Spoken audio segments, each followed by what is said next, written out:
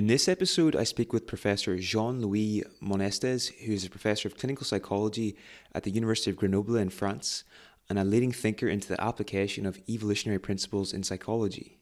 Jean-Louis has published several chapters on evolutionary processes in clinical psychology with Stephen Hayes and David Sloan Wilson, as well as articles and books on acceptance and commitment therapy and relational frame theory. In this conversation, we explore why evolutionary theory can be a powerful model for effective psychotherapy, how evolutionary principles can be applied for improving outcomes in clinical work, the link between evolution, acceptance and commitment therapy, and the psychological flexibility model, and a whole lot more.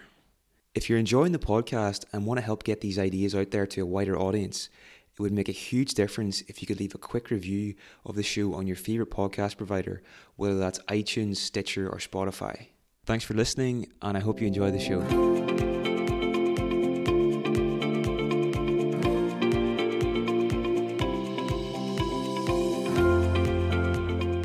Welcome to the show. For anybody that isn't aware of you and the work that you do, could you tell us a bit about your background and how you initially got interested in evolution and clinical psychology? Hi, Neil. Thanks for having me. It's always difficult to introduce yourself, especially when you start to get old. I'm 48 or something like that. I would say that I first graduated as a behavioral analyst, let's say that. And then I took interest in psychotherapy more deeply, and now I'm a professor of clinical psychology in France, in Grenoble Alpes University, for about 7 years now, only 7 years, because just before that I worked as a psychologist in a psychiatric hospital. I used to work with people in psychiatric wards for about 15 years. So as you can guess, all this looks very far from evolution. Maybe in surface it looks very far from evolution, but the story of evolution started for me when I was an undergraduate. Actually, I was working on a very specific model, which is called ideal free distribution. I don't know if you've heard of that. It's a model that builds on the theory of game. You know the theory of game, John Nash's story. I know that there's been a movie on his story because he was suffering from schizophrenia. Theory of game, in a way. The movie is A Beautiful Mind? A Beautiful Mind, yes, exactly, A Beautiful Mind. Theory of mind. No, sorry. Theory of game. In a nutshell, it's a model that intends to predict huge groups of people behavior. Yes. And the ideal free distribution, the model on which I was working, was a model to predict the behavior of groups of animals, especially their choice of foraging spaces. And this was my first entry in evolution. And I was really fascinated by, especially by fashion. I mean, how a group of people could synchronize in their behavior. So I took an interest in an anthropologist who is called Marvin Harris. His model was cultural materialism, and I started to try to find a common place between behavioral analysis and cultural materialism, in order to understand at this moment what I wanted to understand was taboos in group of people. Because taboos, do I pronounce it well? Taboos? Yeah, like a taboo, yeah. Something that's sort of frowned upon in society. And exactly. And taboo for me was the example of a group of people who were behaving in a way that wasn't optimal. And in evolution, there have always been a question about optimality. If you think too too quickly about evolution. You think that it's a question of being optimal, because you think that selection is going to, in a way, how can I say that?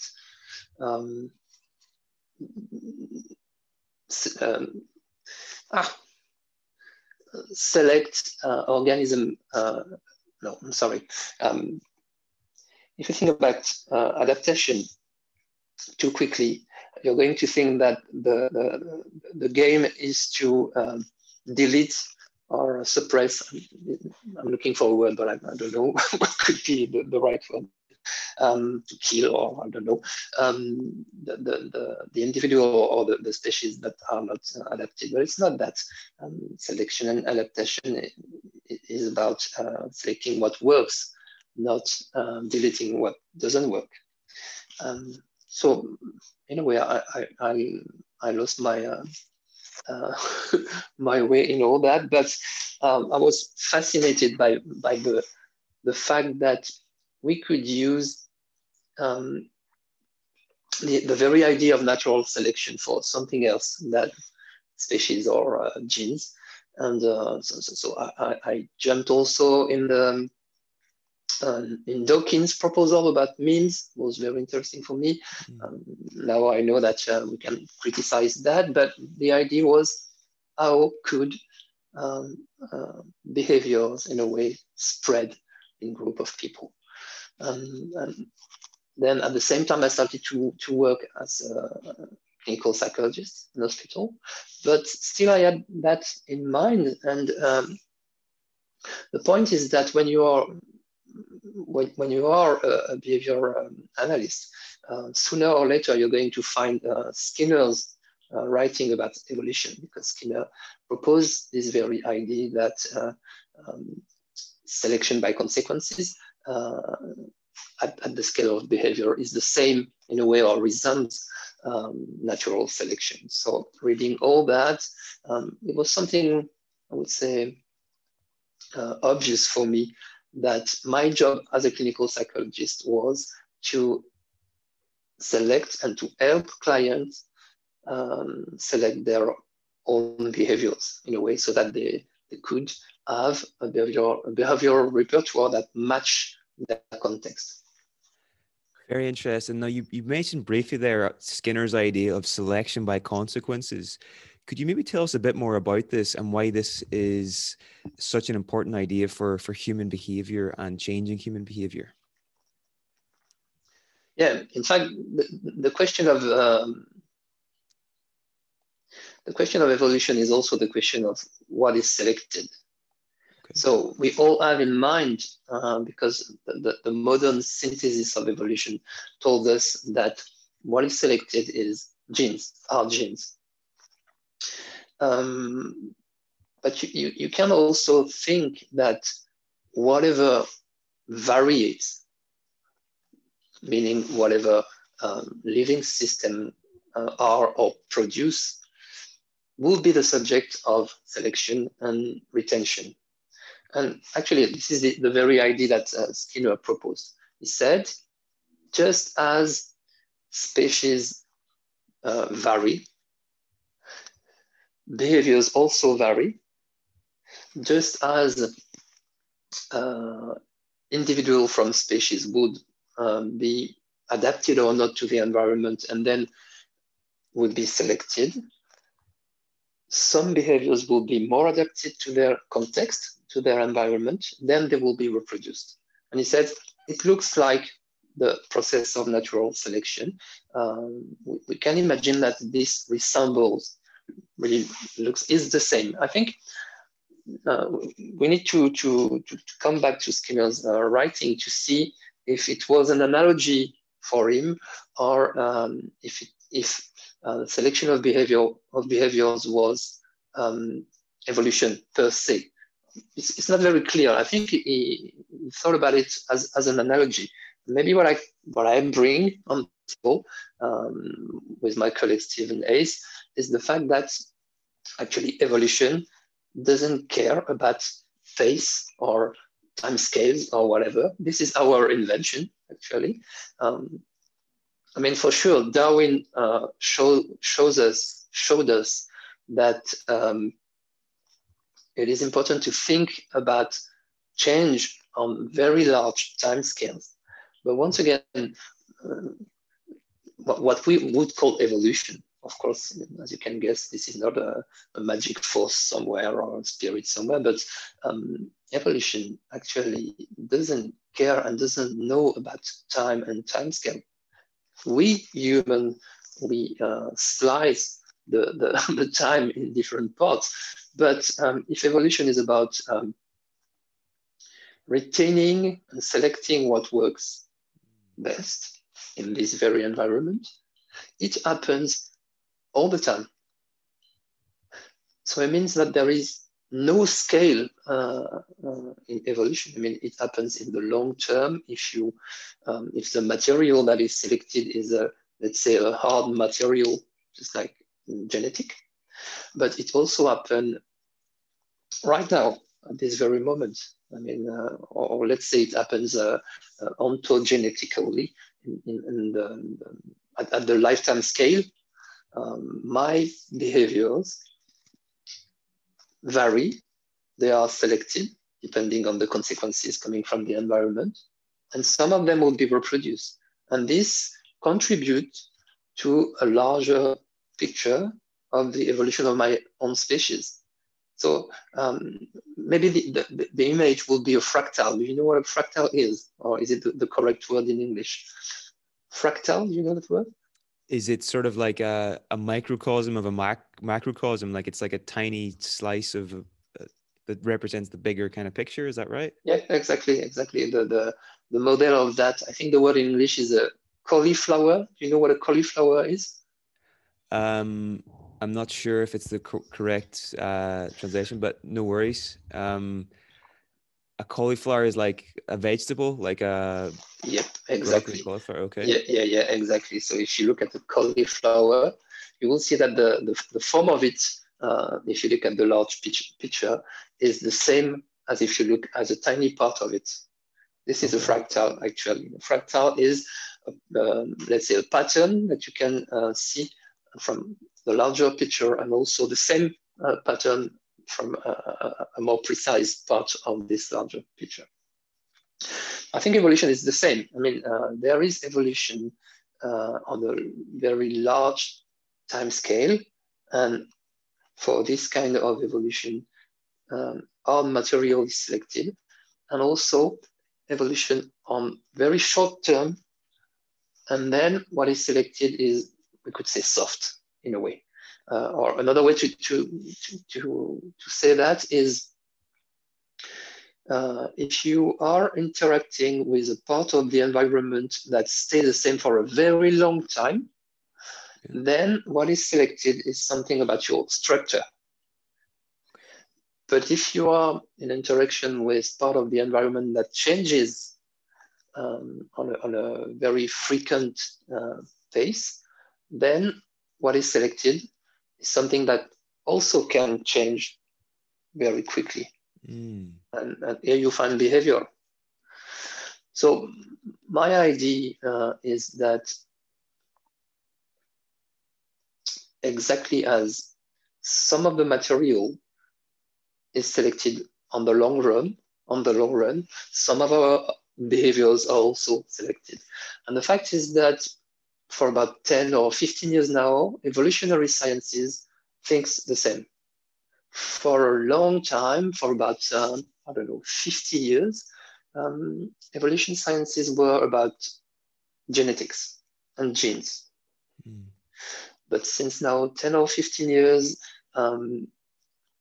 new data, and especially new data about the influence of behaviors, just brought the idea that our genes are highly sensitive to the context, to the environment. And it means that if our genes are sensitive to the context, to the environment, then the changes in the environment will feed back in a way on our genes. And then you can see by yourself that our behaviors change the environment. And then if our genes are sensitive to the environment, it means that our behaviors change back our genes expression. Et voilà, as we say in French, means that for 15 years now, or 10 or 15 years, behavior has a place at the table of evolutionary sciences. And then it means a double movement, I would say, a bottom-up movement in which we as psychologists, we know a lot about behavior, we can inform evolutionary sciences. And so we do that job. Actually, we are trying to propose our ideas, especially our ideas about language, and how our language could be understood and its place in evolution, in human evolution. So this is a bottom-up movement. And recently, we also thought that we could have a top-down movement, meaning using the knowledge produced by evolutionary sciences and use it actually in psychotherapy. Fantastic. Now, that's probably a good way to ask the next question. So, in your email signature and on your website, you have a quote: "Nothing in psychology makes sense except in light of evolution." And I can't pronounce the man's name that said it. I think he must have been Russian or something. But what I want to ask is, why is this so important to understand, especially for people working in clinical psychology and psychotherapy? Yeah, the original quote is, I mean, in my email signature, there is the quote, and I wrote almost and the name of the guy, because it's not his quote. Actually, I transform it. The guy is very famous in evolutionary sciences. His name is Dobzhansky, okay, or something like that. And he's very famous because the title of one of his books was "Nothing in Biology makes sense except in the light of evolution," as you can guess, meaning that evolution is recognized as I don't know how to qualify that, the pillar of any biological science. And after that, this quote has been proposed also in different fields. For example, you would find "Nothing in cancer makes sense except in the light of evolution," or "Nothing in ecology," or things like that. So I just transformed it to have "Nothing in psychology makes sense except in the light of evolution." So what does it mean for us? What was your question? What does it mean for us as psychologists or as psychotherapists? Why is this such an important theory and model for people to understand if they're working in psychology and psychotherapy? Okay, so I will give a very simple answer. Okay. Psychology is a life science.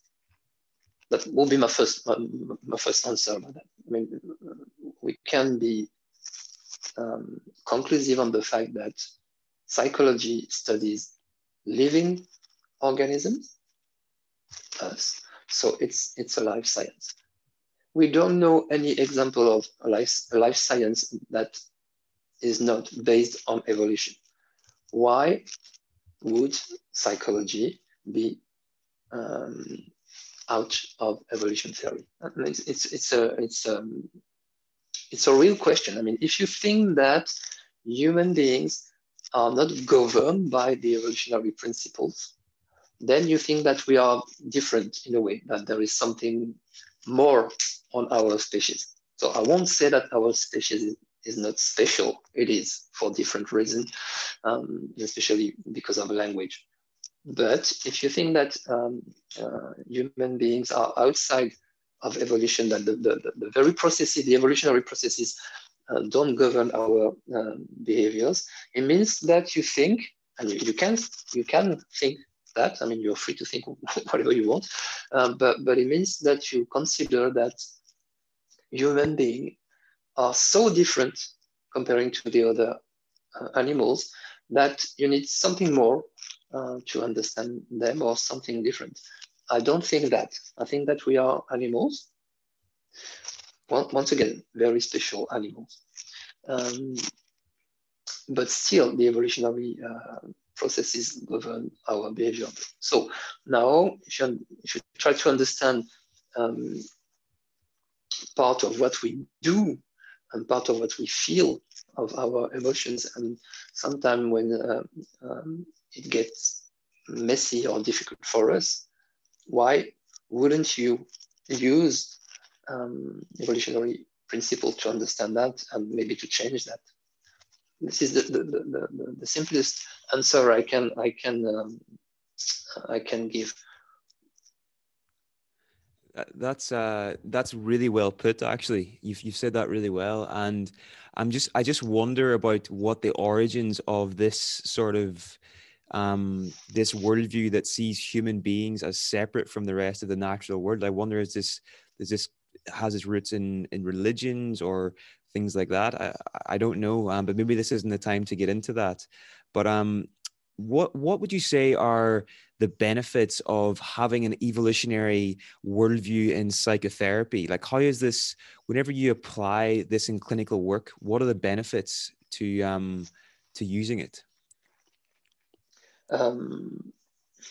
At first, I would say, because you just mentioned a question that you said it was a bit off topic, and you're right about it, but I can't resist to advise the reading of a paper from Stephen Ace and collaborators. The title is Cooperation Came First.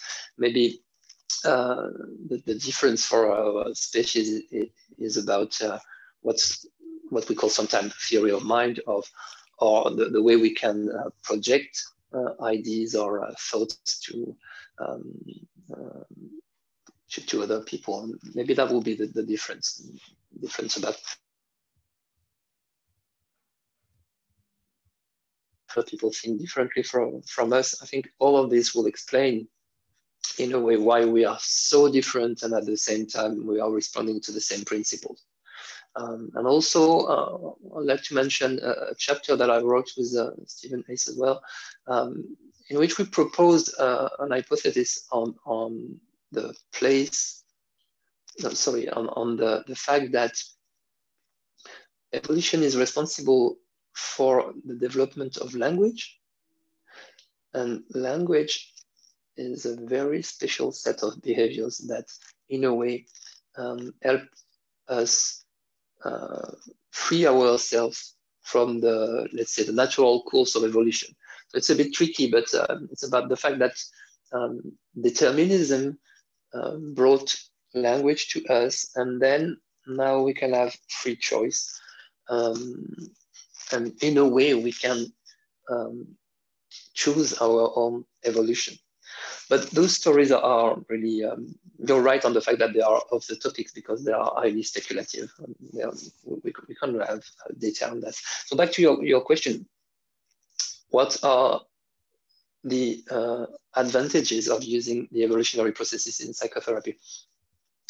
I think this goes along the ideas about process-based psychotherapy. We are in a moment in which plenty of different models have been proposed, and especially during the last 15 or 20 years. I don't know if you followed that, but there are really a lot of proposal of new models. I think this is not surprising in a way. I mean, for example, consider the fact that I'm sorry, I don't have the right numbers in my head, but let's say 50 years ago, there were half of the humans that we have now on this planet. Maybe we were, I don't know if you can Google that, but I'm sure that 50 years ago, maybe there was 4 billion humans, or 3.5 or something like that. I mean, among that, the part of psychologists or academics searching all those ideas about how to help people who are suffering that part was the same, but the amount of people was was less important. So right now there are plenty of psychologists who are working on this. So I think it's not surprising that we have a lot of models that came out recently. But what I want to say is that in fact, it depends how you want to help people, and also how you consider psychological issues. In the behavioral wing, for a long time and still now, we are looking for what I would call universal processes.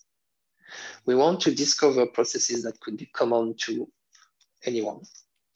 I mean, it's a strategy.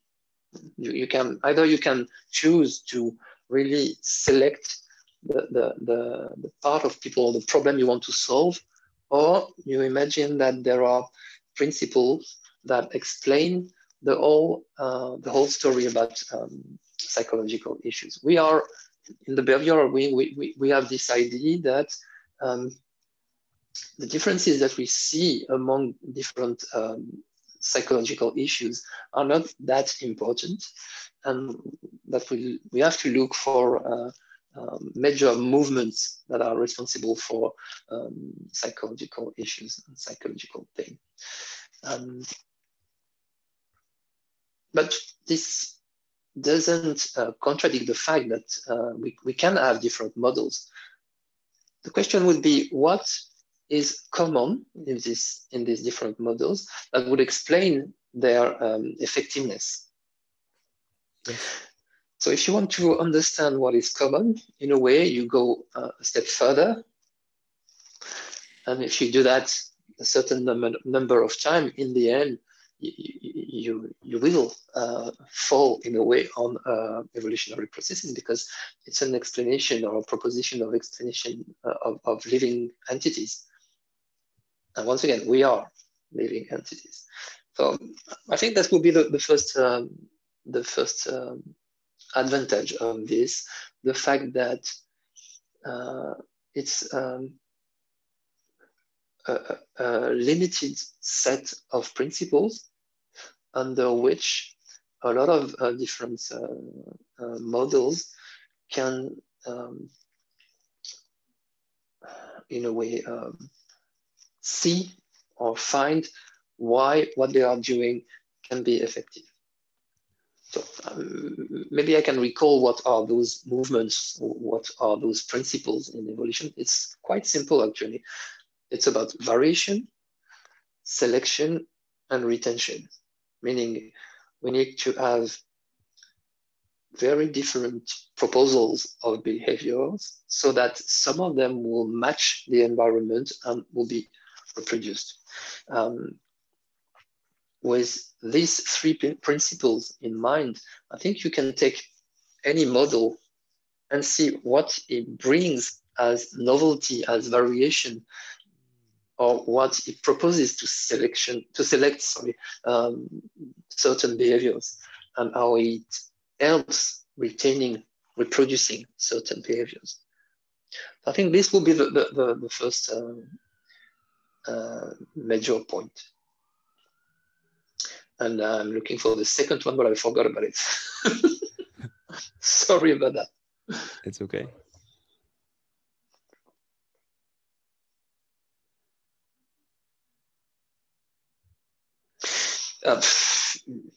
Well, I think this is a good point to ask. The three big things in evolution are variation, selection, and retention. And also, I think Stephen Hayes builds on top of this. He says, within a certain context, at the right dimension, and at the right level as well. With the variation, how do you help clients? Like, how do you apply that particular principle with your clients in psychotherapy? Like, how do you help them vary their behaviors? Because this is the whole thing, if we keep doing the exact same things, we're going to keep getting the exact same results. So we have to have some kind of variation, so how do you do that in your work? Like, how do you apply this, if that makes sense? Yeah, it makes sense. maybe the first way to answer your question is at first to try to understand how their difficulties, how their problem appeared. I mean, if you want to propose something like a way to help people, at first you need to understand what are the processes that are responsible for their difficulties, right? So if you bring evolutionary principle in the game, you are supposed to explain or to propose how those processes are responsible for the suffering. And here, what we propose is the fact that evolution didn't get crazy for people who are suffering for psychological issues, but human beings have this particularity with language to focus in a way on a tiny part of the environment and to adapt to this restricted part of the environment. So our proposal is, I mean, what we could call ethiopathogenic proposal. So the way. What does that mean? Sorry. It means the way the psychological issues developed. What is the cause, in a way? What is the cause of those issues? And our proposal for that is the fact that we sometimes adapt to restricted part of the environment. For example, we adapt to our emotions here and now without seeing the larger picture. Or sometimes we adapt to the way we think about the environment, meaning we are adapting to what we say about the environment. And in the end, as you are, I would say, over-adapted to a restricted part of the environment, okay, yeah. Your behavioral repertoire is sooner or later is going to restrict, to be limited. And then you start to do the same every time. For example, you are always looking for a way for people to love you, or you are always thinking about the fact that your nose is too big, or things like that. As you can imagine, if you are over-adapted, I don't know if it's the correct word, but adapted to a tiny part of the environment, you start to be not adapted to the rest of the environment. Yeah. So what we do in psychotherapy is to first try to understand what is the restricted part of the environment that the client is over-adapted. What does he repeat? What are the domains in which he is persisting, despite the fact that it is not successful for him or her? Okay, so this is functional analysis in a way. Functional analysis in which you are focusing on the repetitive behaviors, the forces that are selecting these behaviors, and how they are repeated. Okay, and then, as you can guess, I mean, we always did that in CBT. We try to change all that. So it means we are trying to bring variation in their repertoire. And I mean, in that direction, a lot of models in psychotherapy produce variation. I would say that even psychotherapy per se, written large, is a set of new behaviors for our client. Think about it. You don't have something or a place where you do the same as we do in psychotherapy. Where can you sit in front of someone else talking about your inner thoughts, your emotions, with someone that really listens to you without waiting for his turn or her turn to speak? Okay, I mean, when you're talking with a friend, that will be something different because you are going to listen to your friend sooner or later. Here, the very framework of psychotherapy brings novelty and different behaviors. And we try to improve that, to increase that, meaning that we try to help people to gain back variation in their repertoire so that some of this variation would be more adapted to their context. So this is the first thing that we can do. And variation is really, really important in psychotherapy. The second part is to help them changing their environment so that they can change the selective force that are acting upon their behaviors. And as I told you previously, there is a way to change our behaviors by changing our environment, and this environment is going to change back our behaviors. So we help clients to set, to organize new selective force in their life. And actually, we can consider ourselves, I mean, practitioners, as a new selective force. If you look at the process by itself, clients ask for our help. It means that they bring novelty, they bring variation in their repertoire. I mean, asking for someone help is different from trying to solve the problem by yourself. It's something new. And as soon as they ask for our help, we, in a way, are a new force of selection for their behaviors, because we are going to focus on certain behaviors and not others, or maybe reinforce certain behaviors or not. So we do that.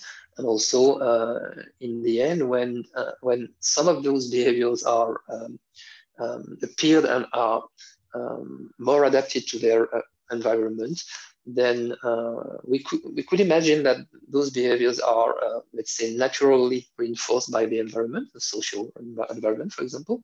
But also, we reinforce them so that the client retain and reproduce them more, and then they gain back their autonomy, and then bye-bye, if everything went well.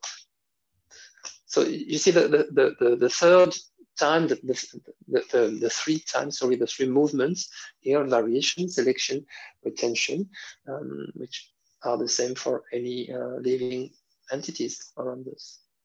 That's fascinating. So in terms of selection, the second part, how does a psychotherapist consciously help a client, find consequences and forces in their context that would help them to reinforce the behaviors that they want to change? Like, how do you practically do that? Maybe if we have an example of how that would happen in the real world, that would be really helpful for people. Mm-hmm. As I told you before, our hypothesis is that, I mean, you become a client in a way. You need help as soon as you restricted your behavior to a tiny part of the environment. And this restricted part is about emotions that you are feeling here and now, or the fact that you are in another world, I would say, the world of language that brings stimuli that are not here and now. So this is the opposite picture. With that in mind, if you see that a client restricted his behavior or her behavior to here and now and to emotions, for example, what we have in phobias, your work will be to help him seeing the larger picture, meaning to take into consideration consequences of his behavior that are not here and now. So this is quite easy, actually, because a lot of clients even suffer from the fact that they see that they are losing opportunities. But it means also seeing what here and now represents, meaning to help them access the symbolism of what they are doing, to have more input from the environment, and actually the environment that is not here and now. So for example, in acceptance and commitment therapy, what we would do in front of a client that is suffering from anxiety or phobia or things like that, and avoids a lot of situations or behaviors, is to help him taking into consideration what we call values. That is let's say, the reason why this suffering should be approached.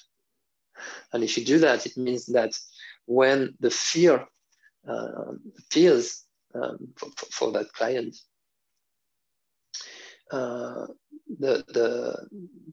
let's say the adapted behavior would be to escape or to avoid, but it's only adapted if you look at the fear that you are feeling here and now. It's not adapted to another part of the context. So at this very moment with our work, meaning that we are going to help the clients seeing what is important for them in this situation. The idea is to help them convoking in a way those stimuli that are not present here and now. But this could be an example. I'm only starting to see just how compatible this all is with the psychological flexibility model. And, you know, even in terms of the variation, you were saying there that a big problem that people suffer with is they get over adapted to a particular thought or emotion or whatever. And it seems that a big part of psychological flexibility is widening the client's perspective and widening their view of the context, and involves a lot of those things. So maybe could you expand a bit on that there, if that's all right? Yeah, it's I would say that I mean, my short and first answer would be that's the same. Flexibility and psychological flexibility is about being sensitive to the context and to adapt our behaviors to the context. When we are talking about psychological flexibility, we are referring to the internal context. But psychological flexibility is about selection of our behaviors so that they are the most adapted to the context. It's exactly the same, actually. If you look at the definition of psychological flexibility, it's about persisting or changing. You know about that, persisting or changing. We should be surprised with this definition, because actually it says two opposite directions: persist or change. What it means is being sensitive to the context, being able to persist or to change according to what comes from the context. I mean, persisting for someone who never persists, it's about change. Changing for someone who is not usually changing consists in persisting. Okay. And also, this is really tricky because we often think about the environment as something that is stable, something non-changing. The problem is that it is always changing. Consider that if you consider situational environment, at first it is compounded from other people who are also living their own lives, right? So my external situational environment is going to change every time. My internal environment is also changing all the time, because each time you leave, something is going to change your inner context. Everything changes all the time. If you don't change, sooner or later the train is going to pass and you are going to stay here. Psychological flexibility is only about producing variation and keeping variation, so that some of the reaction you are able to produce to your emotions, thoughts, memory, and things like that would be more adapted than others. Yeah. You know, for example, it's exactly what when we say, for example, that avoidance is not a problem. Experiential avoidance is not a problem. It is always producing in a way or reacting in experiential avoidance the problem. The problem is always the same. If you are a species that never changes, you're going to die sooner or later. 100%. Well, Jean-Louis, that's pretty much all we've got time for today. It's been fascinating to talk to you. Thank you so much for taking the time to share You're some of welcome. your My pleasure. your knowledge with us. As a follow-on from this conversation, are there any resources that you would recommend people to check out? Now, I know you've written a chapter in a book called Evolution and Contextual Behavioral Science. Is that something that people should look into? And anything else? I was about to advise this book. I think it could be a first good place, a good place to start. So because it's an edited book, so there are plenty of different voices in that. So I think it could be interesting to jump into that. And also, I would advise to go in the direction of process-based CBT. And Stephen Hayes wrote a book about that with Stefan Hoffman. I think the very spirit of that is that we want to work because we didn't talk about the difference between the process-based approach and categorical approach, but I think we are talking about that. Evolution is about processes, not about something that is strictly and definitely described. I mean, if you are in the, how can I say that?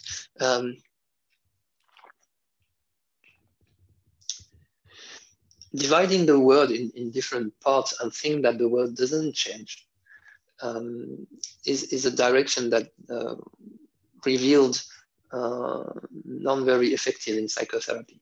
We need to think complexity.